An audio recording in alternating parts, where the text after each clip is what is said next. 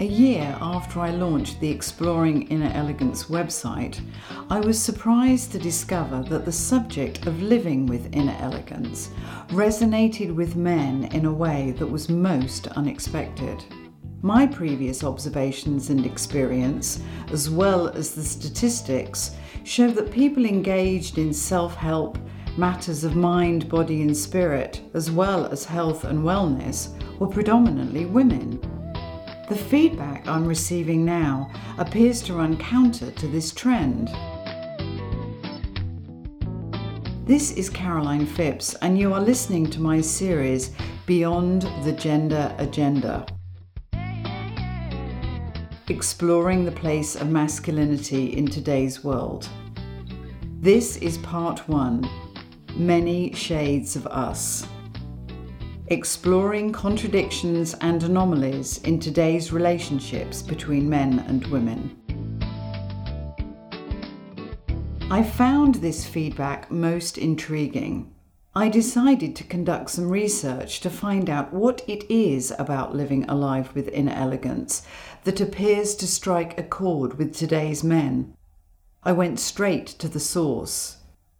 I began by talking to men of all ages, men from different walks of life and socio-economic groups, straight men, gay men, and men from different religious, spiritual, and cultural backgrounds. What I'm hearing from men is that they often feel misrepresented, left out of the dialogue, and have no authentic voice in the discussion. As one of my male friends said to me, "In the eyes of the media, I'm seen as either a rich, powerful, Mercedes-driving man who uses a Gillette razor twice a day and has a Victoria's Secret model as a girlfriend, or a nervous, nerdy guy who makes a fool of himself in front of an impossibly hot girl in the office who could be a Victoria's Secret model," he finished up. Neither category applies to the men I know and that we all know. It raises all sorts of interesting questions about the role of masculinity and the relationships between men and women in the 21st century. I was reminded of an incident that happened when I first came to America in 1993 that has stuck in my mind ever since. I remember coming into Manhattan by yellow cab from the airport. Everything seemed so familiar, like a set from a beloved Hollywood film. But it quickly became apparent that this sense of familiarity was in some ways false. A few days later, I was having lunch with some American friends. While we were swapping stories and sharing insights, one of the girls started telling us about a guy she worked with. She'd bumped into him the night before as she was leaving the office. They'd started chatting, she said, and then she explained that as she went to leave, he hit on her. I was startled and horrified. "What do you mean he hit you?" I asked.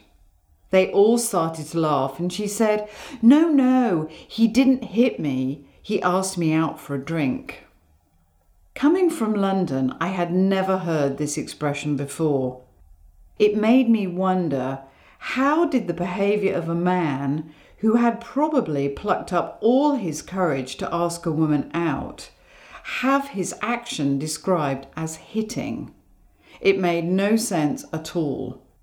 I wondered if it had anything to do with whether she liked the guy or not. Perhaps it was hitting when she thought he was a creep and being asked out if he was a dish. "So what did you say?" I asked, when the merriment at my misunderstanding had subsided. "We're meeting tonight. I've fancied him for ages and I can't wait," she answered. I started listening closely to the words chosen by women when they talked to men and when they talked about men. I often felt as if there were two distinctly different dialogues happening simultaneously. The demand to be treated equally and the desire to be treated as a woman. American women had been courageous pioneers in the fight for equal rights, making extraordinary inroads into the world of men. The vibe in New York at that time felt very different than it had in London. Clearly they'd had to be tough, and often even tougher than the men they were competing with. This intricate dance of gender equality is, of course, still present, and today women make up nearly half of the workforce in the US. Yet despite this, there remains a large gap in income parity. In evolutionary terms, all of these advances in equality are very new in our culture, and I feel that we're still trying to navigate this maze.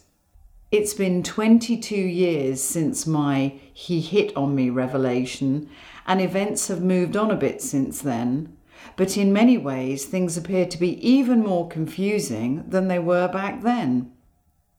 For example, skim through the pages of any glossy magazine in 2015 and the chances are you'll come across an image of an exquisite pair of improbably thin, endlessly long legs wearing the new look from shoe designer Jimmy Choo. With heels tall enough to induce a bout of vertigo, the shoes are a study in provocative sexiness, but for most women impossible to walk in for any more than a few perilous steps. Flip the pages, and there could be an opinion piece about former Secretary of State Hillary Rodham Clinton's undeniable credentials as frontrunner in the race for the US presidency. An article about stay-at-home dads who are taking over the so-called mummy role. Interviews with women in Silicon Valley about the difficulties they face in a culture where misogyny is flourishing. And perhaps a profile of Bradley Cooper as the quintessential warrior for his role in the Oscar-nominated film American Sniper. The plotline is based upon the real life of Navy sniper SEAL Chris Kyle, who was so proficient with a rifle that he became the marksman with the distinction of assassinating more people than any other serving officer, and is considered to be one of the greatest American heroes of our time. Do these seemingly mixed messages have anything in common?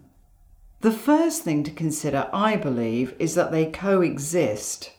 They're representations of the many roles women and men assume in today's world. These roles are sometimes interchangeable and sometimes not so much.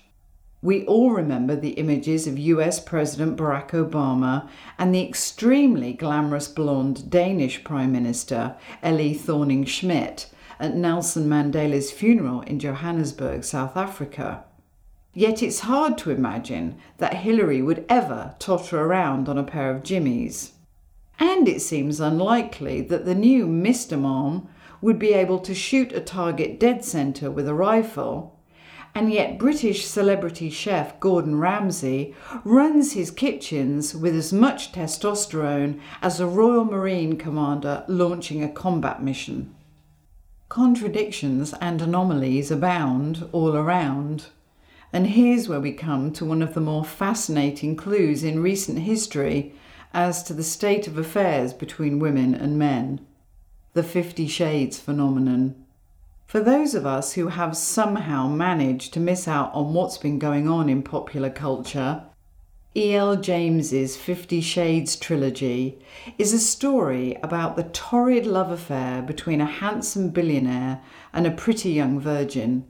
So far it's been translated into 51 languages and has sold more than 100 million copies.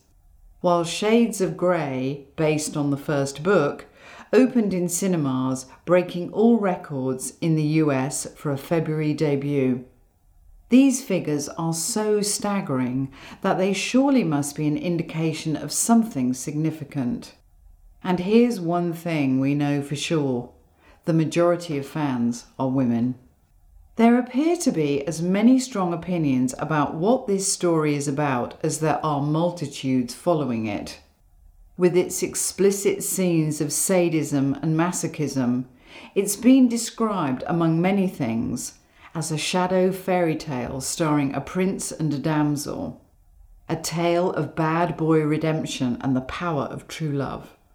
an intimate look inside an abusive, codependent relationship, an over-the-top portrayal of your average woman's sexual fantasies, soft porn for mummies, a peekaboo into the ultimate taboo, a symbol of women's sexual freedom, an insult to women portraying them as submissive sex toys, a virility and financial challenge to men who have to be rich enough to buy anything they want, as well as handsome and muscular enough to winch their lovers into the air while brandishing a whip and trying not to look ridiculous. It's little wonder that today's men are confused. In the interests of disclosure, I have to confess that I haven't read the books, but I did go to see the film. And this is just my point of view. Firstly, there is nothing sexy or sensuous about this movie.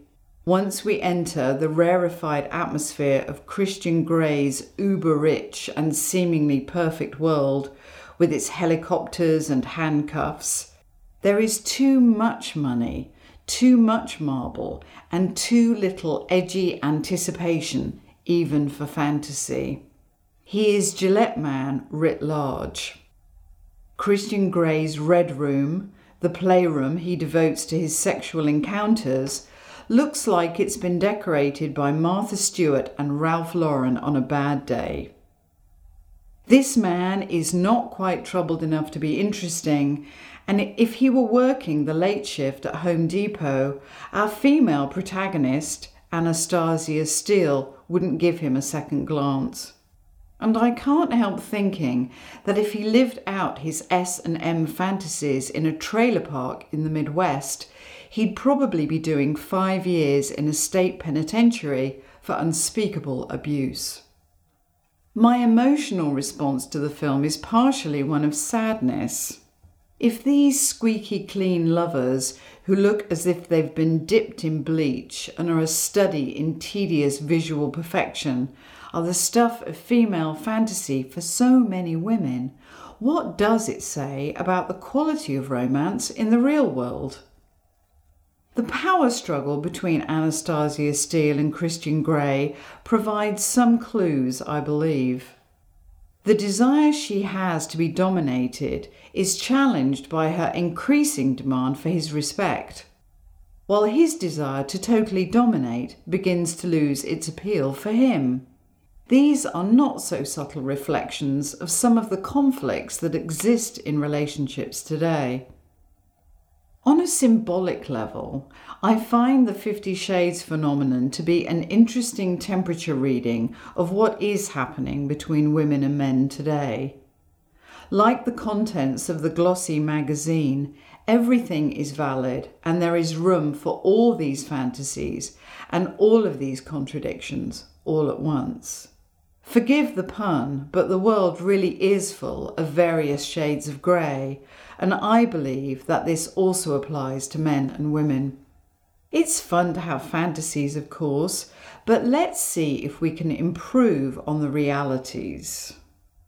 In this series, Beyond the Gender Agenda, I want to explore the possibilities available to us when we rid ourselves of stereotypes and rigid thinking. It's my belief that we are all a uniquely different mixture of masculine and feminine traits with constantly shifting boundaries. We all have times when we are dominant and when we are submissive, when we are passive and when we are aggressive, when we want to lead and when we want to follow, when we want to be dependable and when we need to be dependent. It's simply a part of being human. I hope that this sense of a collective humanity, which is a reoccurring theme at Exploring Inner Elegance, is one reason why this initiative resonates with today's men. We are all an integral part of this dialogue. What would happen if we moved beyond the constraints of gender? Perhaps it would allow us the freedom to navigate equality without the fear of losing identity. I believe this would go a long way towards resolving the confusion and conflict between the sexes and would create a more harmonious world where people could be free to be themselves. Let's explore the possibilities beyond the agenda of gender and move towards a more elegant world where not only gender, but also sexual orientation, race, culture, and religion unite us in our common humanity rather than confine us by dividing us. Divided, we are weak, but together we are elegantly strong. This is a dialogue that impacts all of us. Is moving beyond the gender agenda even possible? I would like to hear how you feel about this subject. Have your voice heard and share your opinions and ask questions through the contact form on my website. And for those of you who feel in need of guidance, I am available for life coaching.